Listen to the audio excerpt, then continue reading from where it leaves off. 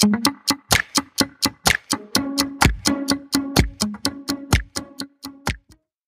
besties, it's Juju, KP and TT. Tools down, time to chat work, life, well-being and relationships. And you're listening to Let's Take It Offline. Welcome to the Take It Offline podcast. We're excited to be here and ready to share with all our listeners. We're three young professionals in our late 20s and 30s and currently working at some of the largest companies in the world whilst navigating life in all its aspects. On this podcast, we'll be looking to talk all things top of mind for young professionals these days, or YO-pros, from career, well-being, finance, dating, ambition, and most importantly, having fun whilst doing all of this. Hello, and welcome back to another episode of Let's Take It Offline. It's TT here, and this week we've got a great lineup of speakers to touch on a topic that we're very passionate about. But before we do start, make sure you leave us a 5-star rating, leave us a review, and also subscribe to our podcast and show us some love. We would love to hear from you. And so today we are going to have two speakers who are recruiters. We've got Alexandra Leite and Alex Tindall. Both are very experienced recruiters and have lots to share with us. When we first meet people and we say, hey, like we work in tech, everyone's like, what the hell do you mean by that? And we just feel like there's so much myths and misconceptions around recruitment and how to work with recruiters. So today it's all about debunks of those myths and help you understand how to work with recruiters better, how to position yourself for a role, and some also very juicy tips around negotiation of your package and really just getting you into that dream job that you've been thinking about. And more importantly, if you're interested in a career in tech, this is the episode for you. So listen on. And with that, I will delve into introducing our guest for today. It's my pleasure to introduce you to our two guests today. So we've got Alexandra Leite and Alex Tindall. How are you both? Hey, good. How are you? Yeah, very good. It's such a sunny day out here in Sydney, so I try to we try to like have a really fun time together and let you guys go out there and enjoy the sun. Let us run free, get some vitamin D. It is so rare these days. You want to soak it all up. Yeah, it really is. The sun is back. It is. I feel like La Nina is like 2021 now, right? It's no longer a thing. Fingers crossed. Yeah, touch wood. Touch wood. Here she's coming back though. Don't say that. I don't want to steal your thunders, Alexandra and Alex. So I'll let you introduce yourselves. Maybe tell us a bit more about your role and what you're doing at the moment, as well as one fun fact about you. Sounds good. I can go first. So hi, everyone. I'm Alex. A bit about me. So I am from Mozambique originally, moved over to the UK to study business. And as you know, it's quite vague. You could go into anything really after that. Moved over to Australia to do my master's in international business. And that's where I really enjoyed speaking to different people, different cultures, understanding how everything works. And at the time, I just loved Australia. I wanted to stay.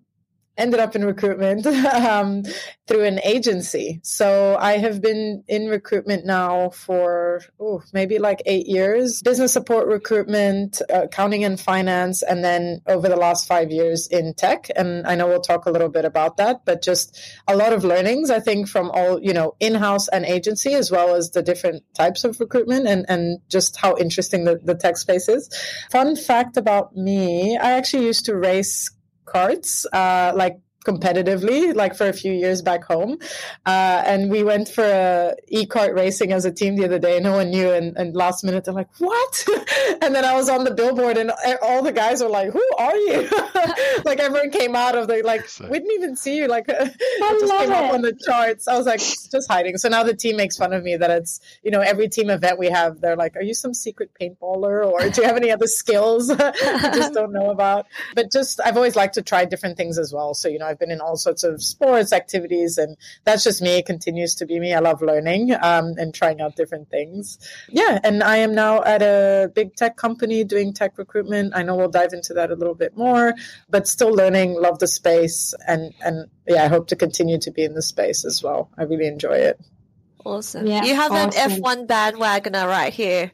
That's what I did during COVID. I watched Drive to Survive. It's a thing now. It's really funny because even like the most basic racers, I was like, moved to Australia, with my Aussie friends, I was like, oh, Michael Schumacher. And they're like, who? What? And I was like, seriously, they're like one driver you should know. And everyone's like, and then Drive to Survive came out and everyone knows, everyone's a pro racer now.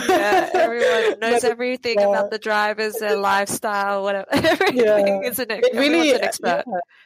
Yeah. Apparently it did boom Formula One for the younger generations. Like I've been reading the stats and it's really helped Formula One because I think the viewings were declining a little bit. It's interesting. It's really cool. Yeah. So fun fact about you is that you're a ninja. You can whenever, just like come out of nowhere. Just invite me to team events. Noted. Alex. Hello, everyone. I'm Alex. I'm born and raised in the UK, studied in Southampton, moved to London before getting the itch to move down under. So I arrived in Australia in February 2020. Obviously, a very interesting time to move over here in the middle of a pandemic or at the start of a pandemic.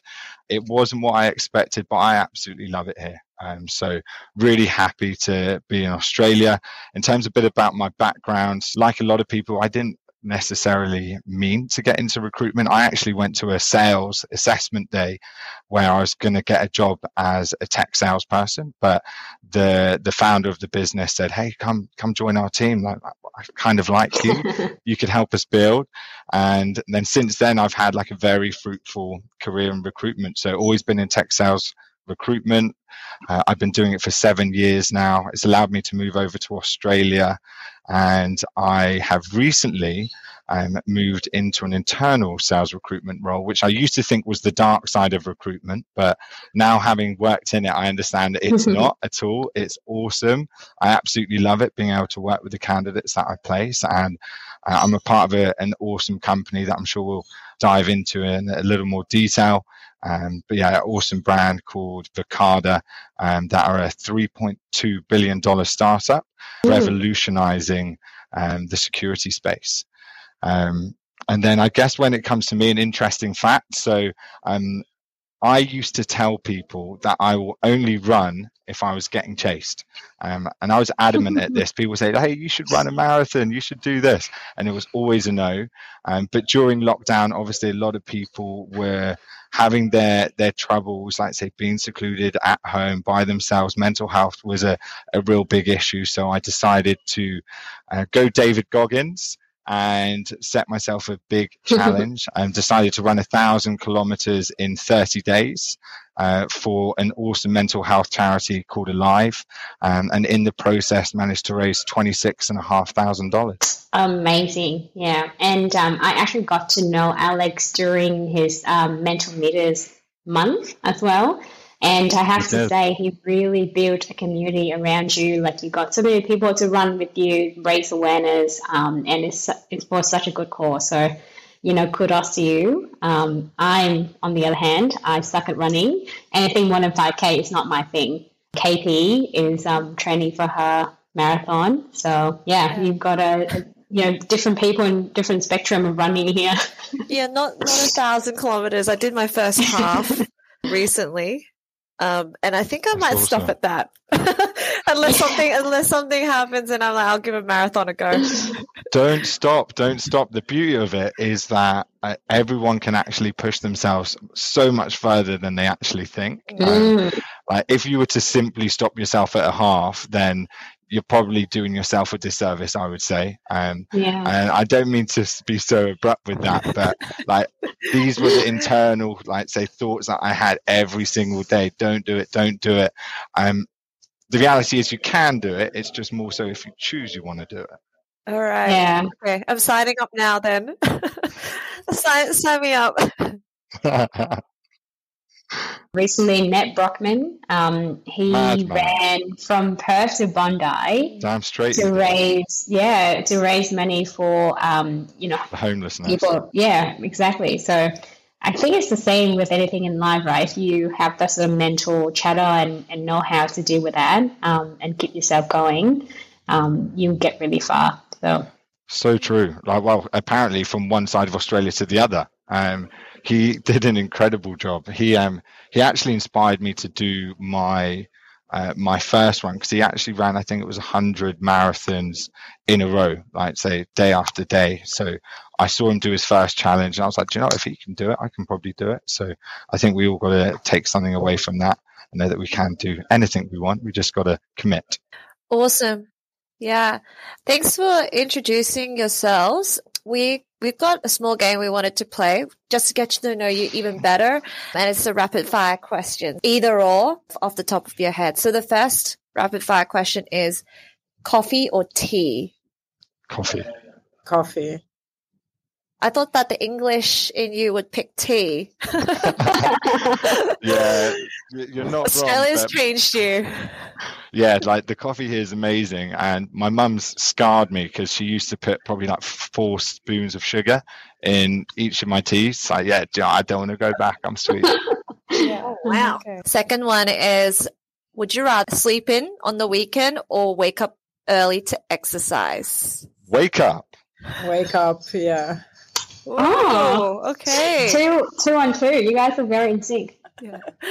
All right. Pizza Third for one. you. Yeah. So this is a quick side fact. We've done team exercises as recruiters and those personality sort of tests, and we came up very similar. We're like, maybe that's why we're all recruiters.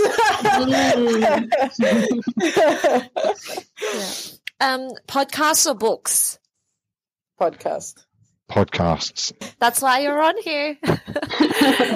All right. The fourth one is, what's one thing you can't live without? Google Maps. I'm so bad at directions. My partner keeps joking that he's like, you would just die. Like you would not find your way home. Like. So my instant answer to that was water. But that's pretty weak. That's literal. Yeah. I don't know. It'll probably be. That's a cop out, Alex. Yeah, I'm sorry. It'll probably be my LinkedIn recruiter license. I love that. You're a diehard fan. You should get some free sponsorship. It's not cheap.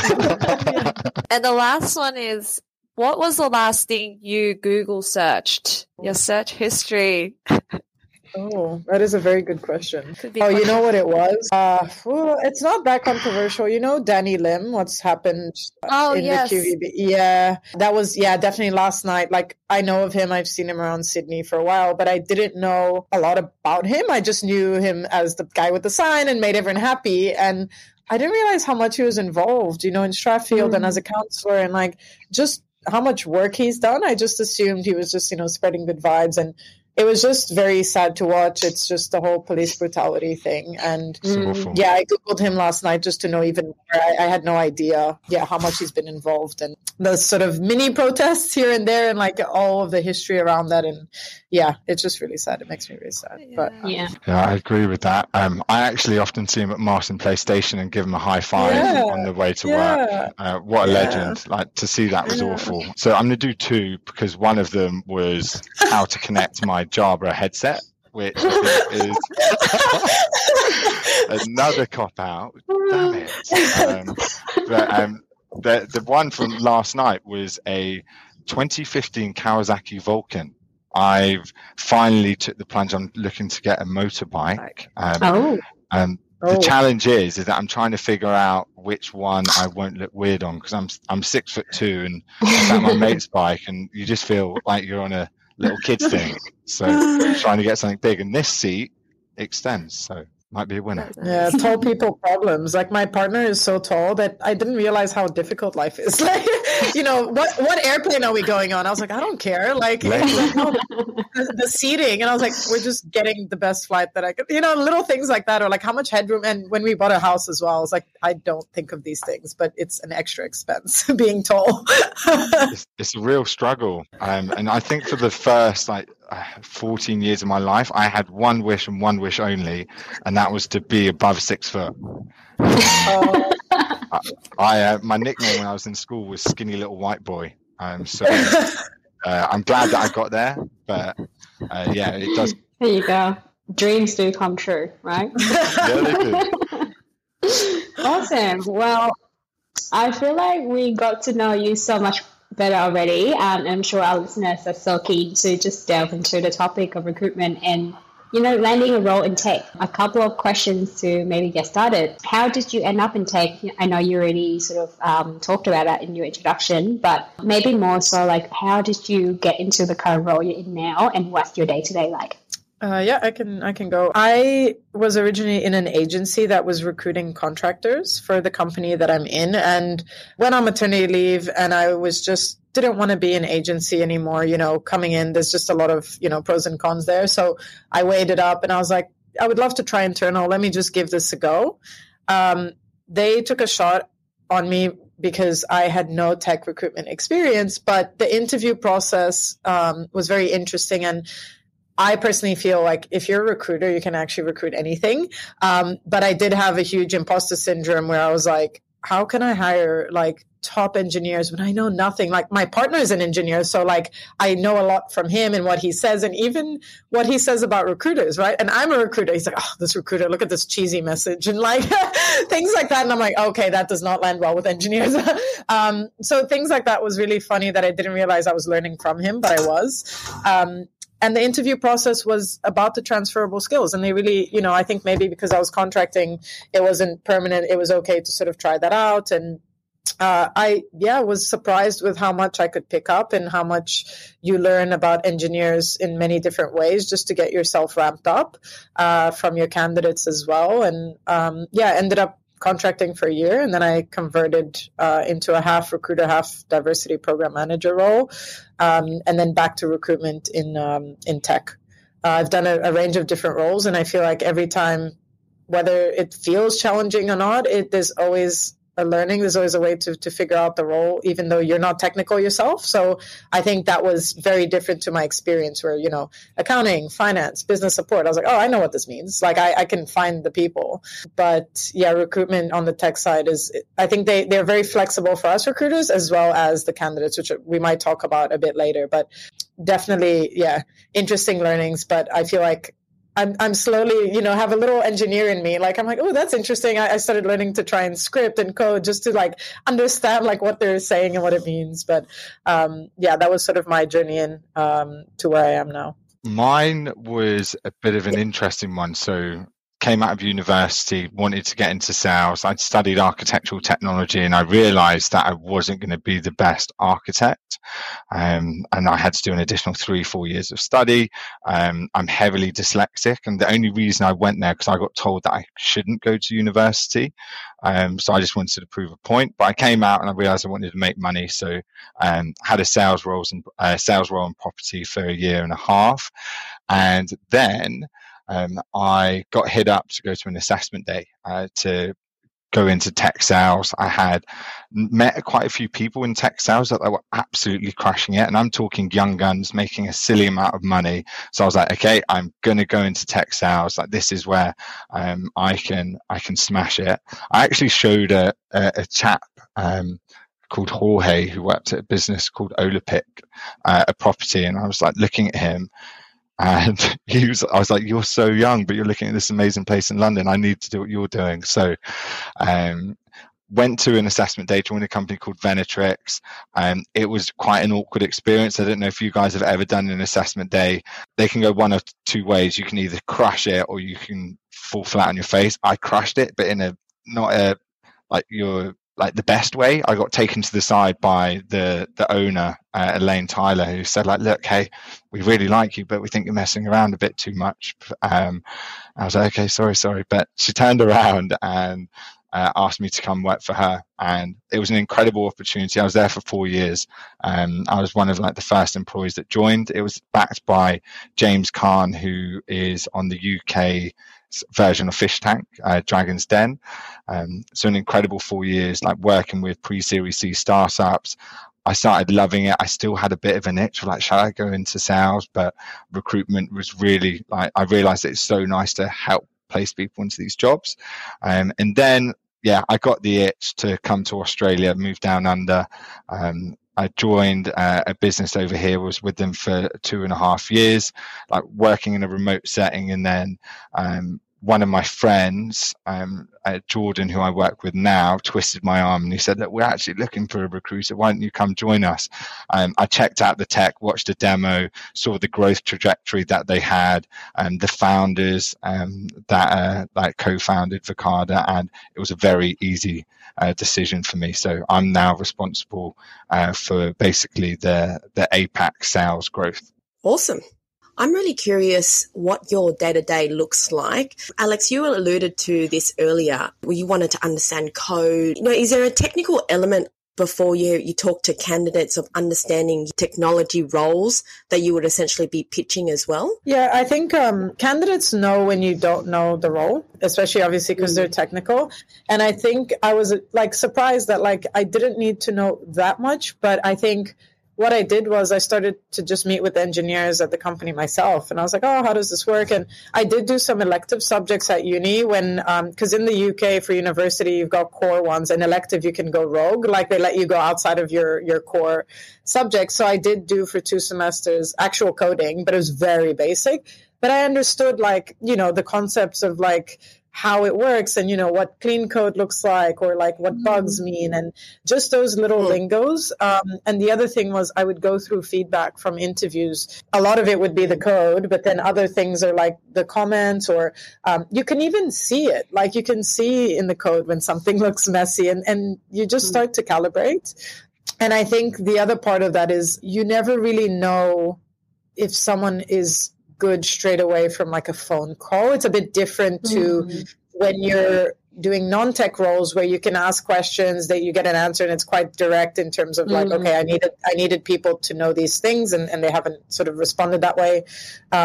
But because in tech, you're not the engineer, there, certain things you can cover and you can get a good feel for it, but it really then comes down to a few other things. Yeah, the other side that I really learned during this time of ramping up in tech was tech evolves so much that a lot of the candidates I saw that would probably do well is people who are always open to feedback and open to learning, because you might be a few months into tech, something's changed. The coding languages are evolving, things emerging, you have to keep up. So if someone is not learning, practicing, just working on how things are evolving, they will fall behind, and that will be very evident over time. So I think having people who are flexible and not very just stuck to one thing, it's good obviously if they have, a focus or something they're good at, but within tech, you will fall behind. I don't think there's any area that I've heard of someone using, something from 5-10 years ago. It's literally within a year. And I hear it from my partner, right?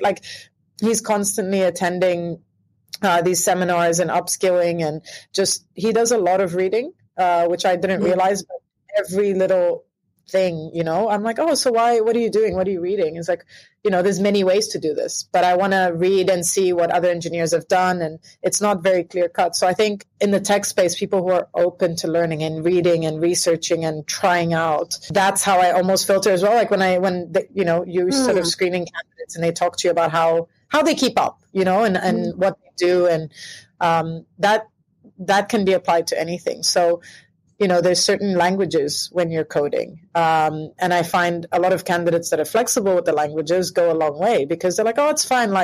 It's just their thought process to the problem.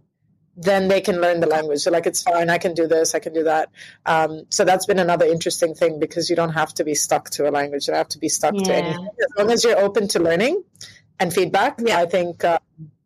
that's why everyone's on a very interesting path to get to tech. It's not clear cut. It's the most interesting space that I've ever been in. You'll never get one path or I went to uni. You could not go to uni at all. You could have self-learning and you get there. So it's been, for myself, I've had to just try and ramp up in different ways and just know that it's okay to not be fully tech, but do your research before you speak to candidates and know what the interviewer or the tech person on the other side will be looking for and asking and how it works when you get this answer versus that answer. But at the end of the day, it then also follows through with actual tech interviews later. But that's how I ramp up. Agree with that, right? Because there's so many recruiters that hit me up on LinkedIn, and when they don't know the role or they can't give me insights or information about the role, I just go, hey, we're both in sales, and why did you bother to call me, right? If we don't know information about the role, how are you going to get the candidates to hook into a conversation? And so I think that's really important that you speak their lingo. I'm curious about the actual workflow, and maybe Alex, you can cover this because Alexandra covered the technical roles, recruiting really well. And then I guess your focus is more for sales and marketing roles. So, the way that I got into my current role now in tech is I was at a tech company, got approached on LinkedIn to interview for a role, and then, had a chat with recruiter, then a few interviews. Is that usually how you would go and source your candidates? Yeah, so finding salespeople is slightly different to, I guess, technical roles in the sense that you can look for specific languages, like, okay, can they code and all of this jazz, where you can't really do that in sales. Like, so sales, you're looking for a track record of success, right? So do they have relevant experience? So if it's a more senior sales role, you may be thinking, have they sold to specific verticals? Have they been talking to specific personas? At a more junior level, though, that's where it gets really challenging because no one really has experience. So you've basically got to try and hire people based on what they're all about, their coachability, their potential, and their track record in working in previous roles, which unfortunately, I hate to admit it, but I feel like so many people, they will hype up their resume and their numbers and their figures. So they can say, yeah, I smashed every single target. But if they say that to you, my recruiter sense is straight away thinking, why haven't you led with the numbers? So a good salesperson in my eyes knows their numbers like the back of their hand. They can tell me what their quota was, what was their revenue attainment. They can talk me through the biggest deals that they've won, the sales process, if there's a sales methodology that they follow.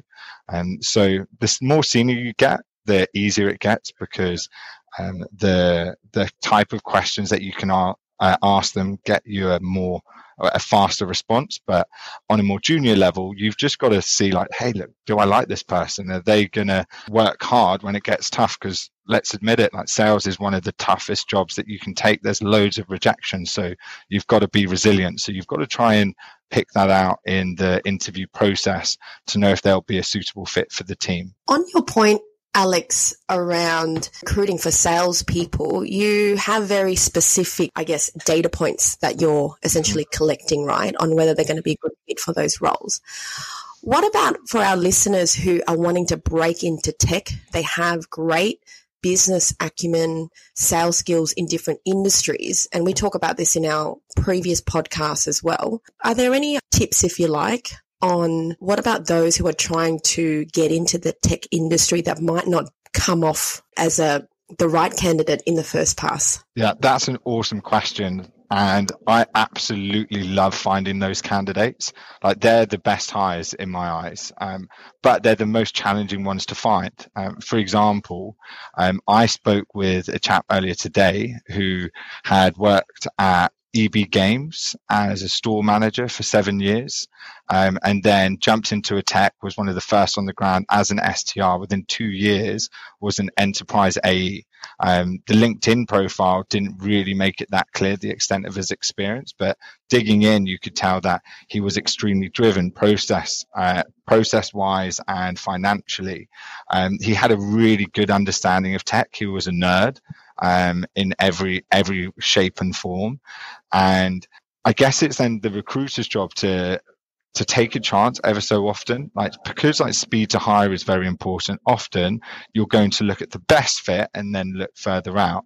But the people that haven't got the experience, like say when they're then speaking to a recruiter, let's say if it's for a sales role, for instance, it's how can you make your story relevant? So often you're looking for specific examples to demonstrate qualities that you're looking for. Let's just say you worked, let's say the game store, for example. Let's say, are you the type of person that, let's say, progressed through the roles? Like, did you take on more responsibilities? Were you the type of person that liked processes and order? Did your store achieve the best out of the other stores? There are a lot of little nuances that you have to try and get out of them in a conversation, but really anyone can do it. It's just, have you got that inherent drive to learn? Like, be intellectually curious. Are you coachable? If you can do all of those things, there are a lot of companies that will potentially take a chance on you. You've just got to position it in the right way. What makes a candidate initially stand out to you? Like, what captures you probably see so many resumes and CVs. What are the things that actually catch your eye, or possibly things to avoid? Okay. Avoid at a must, and please, like, say, if you're listening to this and you're looking for something to avoid, don't fluff up your resume. Okay, like, say, fluff is so obvious. I've seen resumes that are 3, 4, 5 pages long. It's like, what on earth are you doing? And then you read it, and it's just loads of these buzzwords that they've added in. And do you know what? That's a massive no-no. To be honest, like, I love a one-pager. Like, if it's neat on 2 in terms of a resume, great. But just talking facts, like, say, what was your objective? What did you do? What metrics can you share with me on your resume that I can use? Because I think a lot of people forget that a resume is actually an interview script. Like, as an interviewer, they're going to be looking at your resume and they're going to be asking you questions based on what you put on there. If you add a load of fluff, how am I going to come up with a question? You just want to maybe list key achievements, what you've done, revenue brought in. I was the second hire in APAC, and since then we've grown to over 40 people in that time. So I can then ask the question, it's like, okay, like, look, there's a lot of growth in that team. Can you talk me through what your experience was like? I can imagine you're spinning plates a lot, or whatever it may be. But resumes don't exist until you get, like, the conversation going. So LinkedIn is really where it's at. Like, I obviously hyped them up earlier, but like, LinkedIn is essential, like, to promote your business profile. A lot of people do it well, a lot of people don't. So adding key achievements, the kind of words that you want your employer to look for, following people and leveraging it. It's a communication tool, it's a networking tool. So you want to be connecting, getting involved in conversations with people you want to speak to. And if you do that, if we go back to the person who has no experience, you could very easily get in. Like, recruiter fees are quite a bit. Like, often it can be around 20% of a base salary that a company will have to pay an agency to hire you. So, like, if you go through an agency, you have no chance if you have no experience. So if I had no experience, I would think, okay, so here's a sales role. I wonder who leads up the team for that sales role. You would find the sales director, and I would drop him a message like, hey, just checked your business online. I absolutely love what you're doing. I think it's a great space to get in. Do you have 15 minutes for a chat this week? Because then what you're doing is demonstrating that you can sell. Like, you've just done a cold outreach to a prospect. You've hit up the decision maker, and then you can get a chat. And as well, they don't have to pay a 20% fee. That's awesome. Yeah. I'm curious as to how many resumes you actually look through yourself. Like, I feel like there's a myth around, like, oh, like, you know, like, they use some sort of box to kind of pick out, like, the keywords before they even look at the resume. Is that true? I think it depends where you've worked and the systems you've used. There's a lot of different recruitment tools. Surprisingly, where I work, people think that it's AI. We're all reviewing resumes, literally. I've actually worked in small agencies that had a tool that would use, these, forgot what the acronym was for, like, basically, like, it pulls out the keywords, and it would actually, the more keywords you had in your resume relevant to the job description, it would come up with, like, a percentage match, which I think is, like, it's a bit biased, because it's just, people don't have time to tweak their resume for every single job to just, like, throw in keywords. But it was the tools that I've used before. Like, it would be automatically like, oh, this candidate's an 80% match, and they would come up first. But every company is different and has different ways. I would still review other profiles, but that's how some tools work. So you do hear about candidates getting really tired of tweaking their resume because they've heard about this. It's not a myth, but some companies use it. So it is true. You just don't know which ones are using it, which ones aren't. I do agree with Alex in terms of, like, super long resumes. I also think there's the extreme where, you get other resumes, and it's a culture thing, for example, in the US, where it's literally like job title. You're like, okay, but like, what else is there? It's like 1-page resume for 10 years of experience, or it depends. Like, I think you could go, 2 pages for 10 years and you're good. I don't think you don't need to list all your references and like all this other, like sometimes people go way too much information. Keep it concise. And also you don't, if you're in a sales role or different types of roles, you don't have to list everything that you're doing. Like, we know what you're doing, for example, you're in sales, like we get it. Try and list, like Alex mentioned, things that stand out, and have a little section of like quick impact. What was the impact of the things that you did? For example, if I'm a recruiter, I'm not going to put in, screen candidates, have candidate calls. That's like a no-brainer. Like, obviously I'm calling candidates. There's no other way to talk to people. I would put in more like above and beyond, or a few extra things there that really stand out. And you probably have read the 3-second rule online, where everyone's like, recruiters resumes for 3 seconds. I would say it's pretty close. I think we're just really good at it now.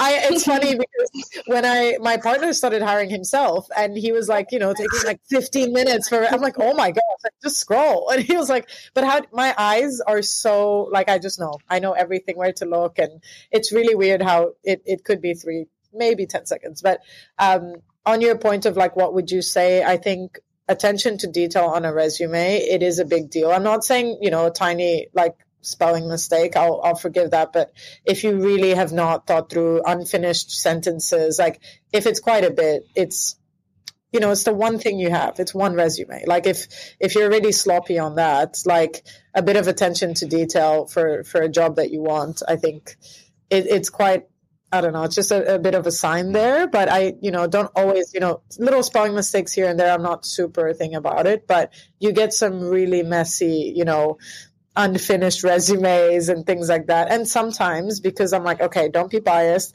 I'll message a candidate. I'll be like, look, really interesting experience. But I think you forgot, to finish, or because a lot of the time for tech, it's every resume is different. Like every experience, we surprisingly we use LinkedIn, but it's not as big. Like, you'll find that sometimes engineers, they're not on LinkedIn all the time. A lot of people I know don't even have LinkedIn. They're like, jobs will come to them. They don't need LinkedIn. That's how it is, at least in Australia. And I think globally they're quite sought after. But jobs will come to engineers generally.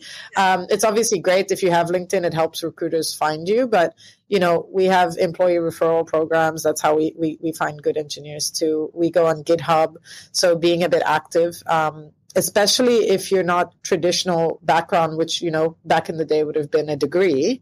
Now you can be a self-taught engineer. As long as you're on GitHub, you've got a presence, we can have a look, and we'll find engineers that way. So there's many ways you can be seen. So on your resume, if you link your GitHub, for example, and your experience is like, maybe you were a lawyer and now you're an engineer. I've hired people, senior people at banks that, in their 40s and 50s started coding and did amazing.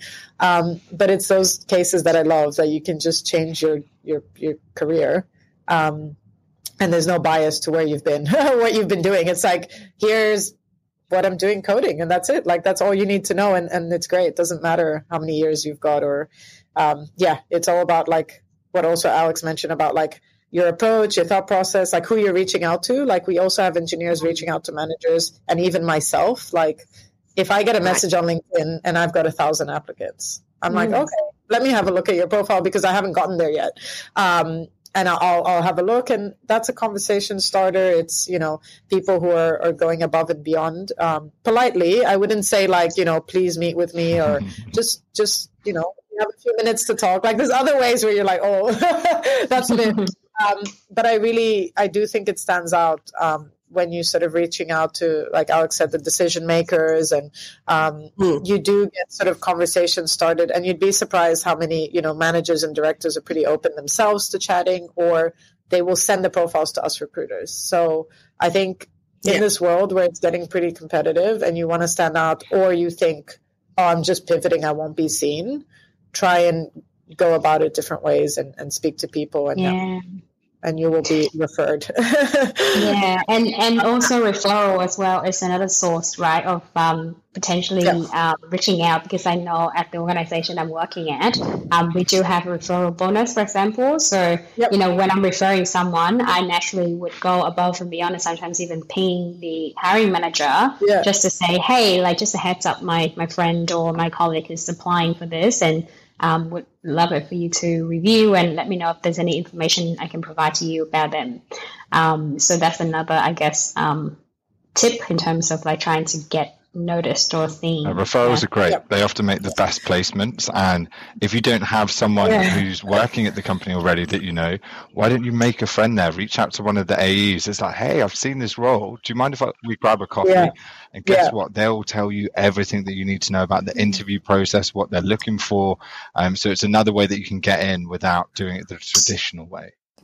And I love all the little tips, right? Because one of the things that I also use as almost a benchmark to see if recruiters even looked at my resume is I put down my favorite drink of choice, and that's always a spicy mug. And usually, not often, every now and then, someone who's obviously passed through my resume says, "Oh, Jules, you like a spicy mug?" I'm like, "Oh, you read my resume? That's amazing." I love that.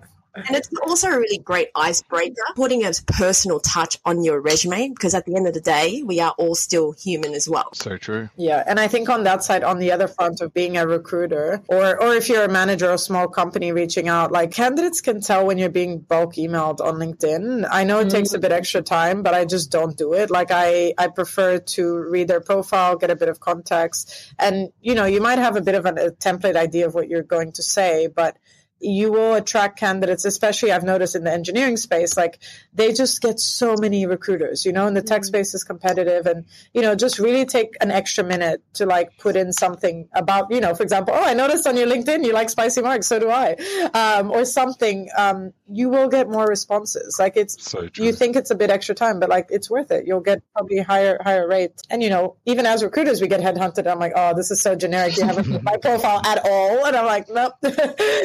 But yeah, on that side, I think just always replying, being friendly, and being like, if you're not available, and you can still build networks as a recruiter or as a candidate. Just don't forget that things might change, and you might, want to chat to that recruiter or, candidate in future, both ways. Because I've been on both sides where I wasn't interested in a role and I got completely shut down. It's like, well, the role's this week, so goodbye. And I was like, well, okay, if you were a good recruiter, you could build some relationship with me and I might consider you, but like that whole company to me now is like gone. I'm like, no.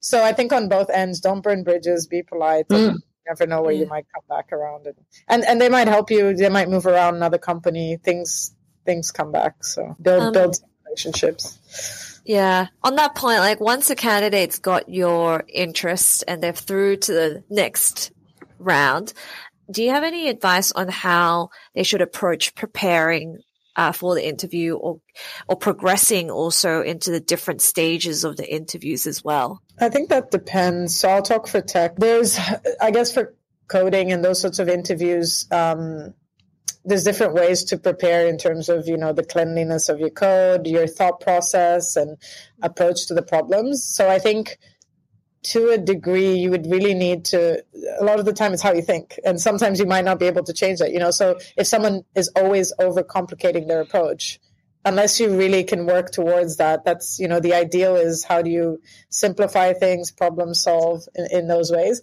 I think generally what I would say for interviewing, not just tech, but you will get asked a few behavioral questions, I'm sure, in any interview, and just don't be negative. I think a lot of people, when they're interviewing, they're looking to move. So they might be in a negative space, like, I can't deal with my company, I can't deal with my manager.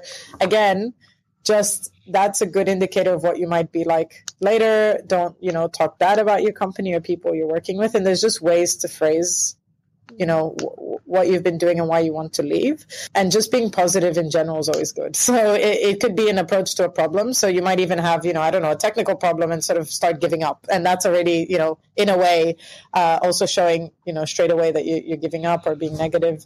So that's in general. And then sort of, I guess, approaching the engineering side of the questions and how to progress to interviews is just, at least for our company, it's a very collaborative interview process. And I think engineering in general, from what I've seen, even with friends externally, it's not just like, okay, here, go solve the problem and don't talk to me. It's very collaborative. Like in engineering, you're rarely on your own that I've seen. You need other people for different things, or if you're an engineering team, you'll have to collaborate. So how are you as a team player? That applies to pretty much any company. And how do you sort of, work cross-functionally and make sure that things are still done and again, positive and work well with everyone else. But I think there's quite general tips that you can take for progressing through interviews in any sort of company. But the interviewers are definitely usually in that space there to collaborate. It'd be like, okay, so where are you stuck? Let's talk about it. Like engineering is always a conversation. It's evolving. It's never one black and white sometimes. So at least for the tech space, what I've seen and from what I've heard in other companies, it tends to be collaboration. So don't be quiet and sort of not ask for help. But that's my view on tech recruitment space. Yeah, I think you had some really good points there, especially with the behavioral questions and people being negative. There's always a way to phrase something. You've just got to think about how you're going to come across in an interview. No one wants to hire a negative Nelly. We want to get people who are positive, can see, be forever the optimist, glass half full, etc. I guess additional tip, going into any interview, it's always so nice just to have a basic understanding of what the company do. And I'm not saying that you need to go into a massive amount of detail, because the reality is we're not going to spend the time on the call, say, quizzing on you on everything that you know about, let's say, the business. But you need to have your elevator pitch. So it can run something along the lines of, let's say, recruiter, I was really impressed reading through X article of this company. It seems like a fantastic time to join. From my understanding, you do or you solve this problem. Is that correct? Once you've got that kind of basic understanding, the recruiter's like, oh, wow, you've actually done a bit of research. I'm not going to bother quizzing you and the rest of it. I'm going to start selling you the opportunity. So I think that's very important. There's actually a way that you can disarm the interviewer completely by making them feel that wow, you've done all of your research. You know about us. Let's talk about you. And then the other thing is having your personal elevator pitch. So I'm sure everyone's aware of the elevator pitch, just a very short, it could be 15, 30 seconds speech about yourself, who you are, what you're all about. You need to have that nailed down to a T. And like in any interview, you are going to be asked certain questions. Have a look at the job spec, look at what they're looking for, and prepare an example that demonstrates that you've done whatever it is that they're looking for in your previous roles. This is a good segue into the next question. Is we want to give our listeners an understanding of remuneration. And I totally get that it's going to be very varied from the types of role you both would be recruiting for. But perhaps, pick one example. What can our listeners expect from a remuneration standpoint? And then I've got part two of that question is, how can they negotiate a better package? This is juicy. I can give you a very basic insight and then go over the negotiation, which I love it when people negotiate. I kind of expect the best salespeople to negotiate with the salary piece. I'll give you kind of a baseline of, say, the roles, because obviously in sales, if we just look at the revenue generating pieces like SDRs, or they're not revenue generating, but by hand they are. In Australia, say SDRs it's a really well paid job. That's managing 30% of the sales cycle. So you're basically expected to reach out to prospects, qualify them, and pass that qualified lead over to a more senior sales rep. You can be looking at anywhere from, let's say, a 60 to a 80k base with an OTE usually on a 70-30 split. So you may make an additional 30 grand in comms, making 110k for an SMB mid-market SDR. As soon as you go up to account executives, you're probably going to be looking at anywhere from a 70 to 120k base. And at that stage, as soon as you get hired, you're looking at a 50-50 split. And this is a massive but, OTEs that businesses offer you don't mean anything if the sales reps are not meeting their targets. Because in Australia, especially, what I've noticed is that some of the OTEs that the reps are getting paid out here are humongous, like massive.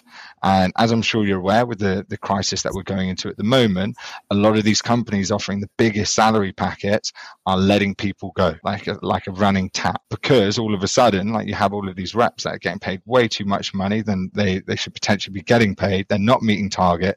So of course, like, you are all of a sudden a cost that a business doesn't need. You can usually think of, and this is a very basic one, don't hold me to it, but whatever your OTE is, your revenue target should usually be, like, say, 4 times that or 3 times that. So, like, if you've got like a meal quota, like, you could think like, like, you could be getting like a 250k OTE potentially. It's not set in stone like that, because obviously the higher you go up, and enterprise reps can get paid a lot more. SMB reps, depending on the size, those deal values can be a lot smaller with a land and expand approach. So expecting to make more out of that account and like over years. So it's a hard one, but for anyone who isn't in sales, I can tell you it's bloody well paid. You've just got to be good at it and find the right company. And the second part of your question there is the negotiation. Yeah, this is an interesting one, isn't it? Know your worth, firstly, and whatever a company offers you, know that, like, you can, like, say, negotiate. Like, don't try and leverage other offers. Like, you can do that, but I think it's kind of a little bit shamed upon, I would say, when people just get an offer to leverage it to get another offer. Like, you can do it. It's a very easy way to do it, but it doesn't always make you look good, because you're coming in and, like, basically just leveraging another offer. Or if you do that internally, yeah, that's a big no-no. I think most people leave after like 6 to 12 months after getting their offer increased internally. But you just want to, like, say, prove it, understand, like, say, how my money works. Like, how do you make commission? Like, say, like, what percentage of the reps are performing at the moment? And then you can build a case from there. Like, say, if you're expected to bring in X amount of revenue, I think often the best way to do it is, if you can't negotiate, I would just simply ask flat out. It's like, hey, like, actually, I was hoping to get 20k more than that on the base. Is there anything you can do? And just leave it in their court. Like, it's like, what have you got to lose ultimately? And if they say no, like, this is what we've got, this is where we're at, this is where we see you positioned, then you want to put a plan in place and be like, okay, great. Well, if I demonstrate to you in the first 6 months of the role that I can achieve quota, will you be happy with giving me that 20k bump on my base? And then setting goals. And because if you're a good salesperson, great, you're going to do it. And by the way, you're going to be making comms, so you're going to be sweet. If you're not a good salesperson, you're simply asking for it, once again, you're going to be the first person to be cut off when you're not meeting your number. You've asked for a higher base. It's like, good luck. Like, if you're not meeting target, it's going to be getting pretty vicious out there at the moment in terms of people getting let go. And if you're consistently not meeting your number and you're not asking for help, you're not putting in the effort, then you'll just simply be let go. Yeah, and at the moment, I'm seeing people aren't even quite going into performance management. It's just the layoffs, right? Which is very, very scary. And just to clarify for our listeners who aren't in the sales world, OTE, on target earnings. Yeah, okay. On target earnings. So the great thing about sales on the OTE part, like, one of the nicest things about working in a sales environment, that you can make as much money as you want. So you'll often have a variable. So you'll have your base, which is guaranteed, then on target earnings, which means if you meet 100% of your quota, you will then get your on target earnings at the end of the year. Great thing about a lot of companies, they have accelerators. So if you are an overperformer, quite quickly you can get a 1.5x, 2x multiple on the percentage that you're getting your comms from, which means you can make a heck of a lot of money. SDR, as you said, is a sales development representative. This can have many different names. So it can be business development representative, territory development representative. XDR. Yeah, you name it. Do you know what? Sometimes I feel that companies just decide a funny name just so that the recruiters can't find them. But there's a lot of them. Sales consultant, cold caller, Cloud acquisition. Cloud acquisition. That's one that I've heard of. Yeah, great name. That's a How new glamorous is that title? Like, what do you do? Cloud acquisition. Regional sales manager. Yeah, there's all of these.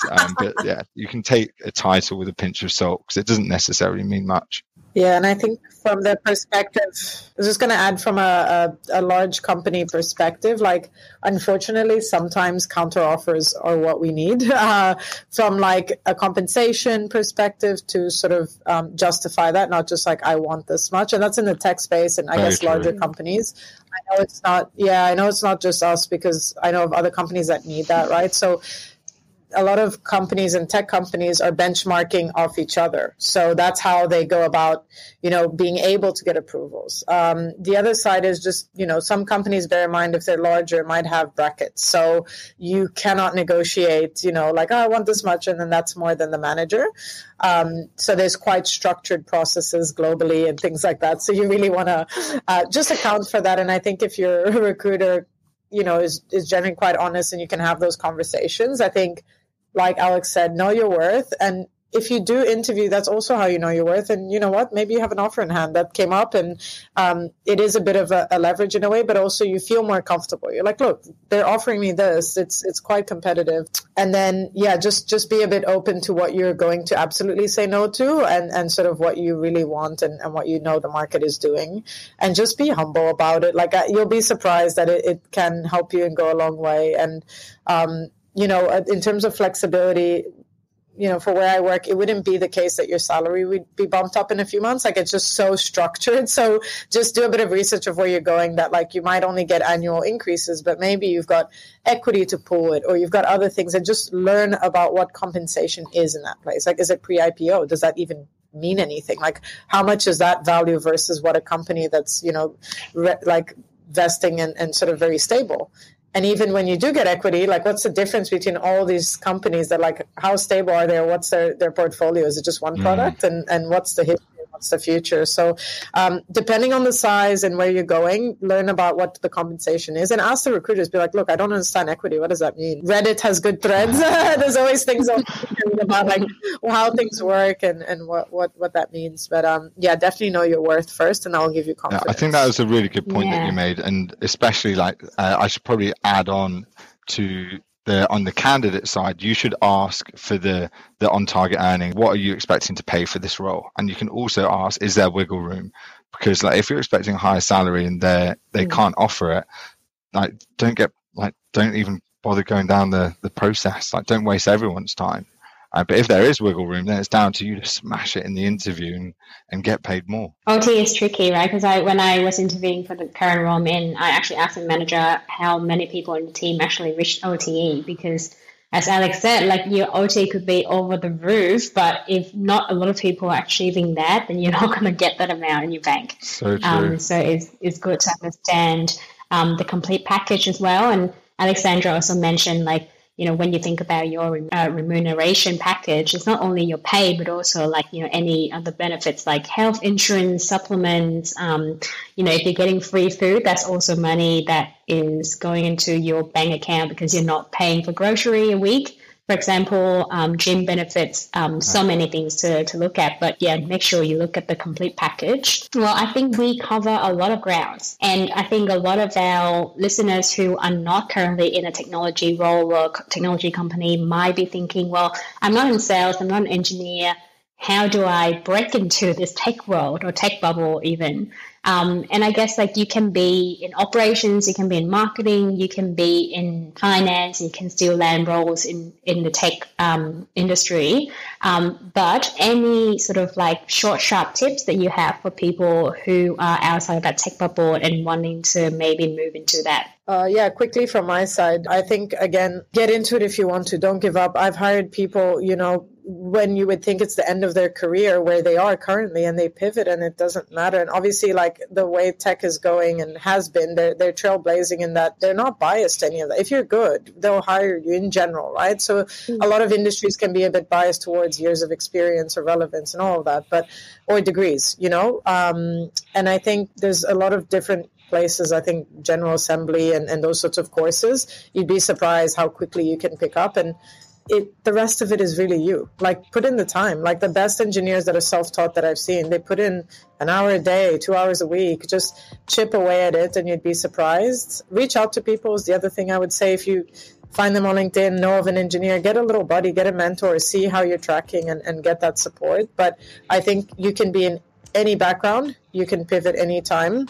There's a lot of online trainings, flexible trainings, whether, you might be a parent, you might be remote, you can do it. There's a lot available for free or not a huge cost. You don't need a degree to get into, and make sure that you speak to the right people to sort of crack into it. Even if you might feel like it's a compromise, contracting might help. You prove yourself, and from there it's done. You're in. I think there's many ways to go about self-learning and getting into it by speaking to different people, taking different courses. And you might be not at your dream company initially. You'll get there. Like, just do the first step, and then you'll pivot before you know it. So don't give up. I think tech is very, very flexible. Yeah, I agree with all of your points, Alex. And I guess to steal a quote from Simon Sinek, it's like, find your why. Like, if you come to a business and you know why you'll be a good fit there, and you can demonstrate that in an interview, then you're more than likely, like, if you're good, going to be able to get it. Because like, if you believe you're a good fit for it and you can demonstrate it, then of course, like, why wouldn't they hire you?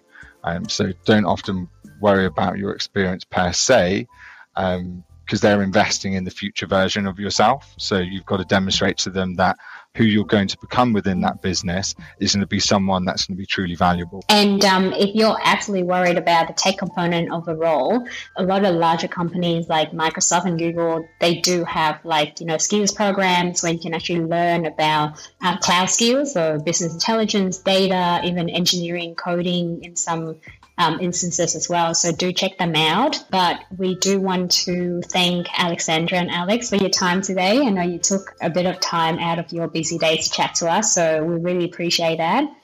We hope our listeners do enjoy the conversation. If you do have questions, please do leave a comment on our social media. And as always, show us some love by subscribing and also rating the episode. We really appreciate you. You've been listening to Let's Take It Offline.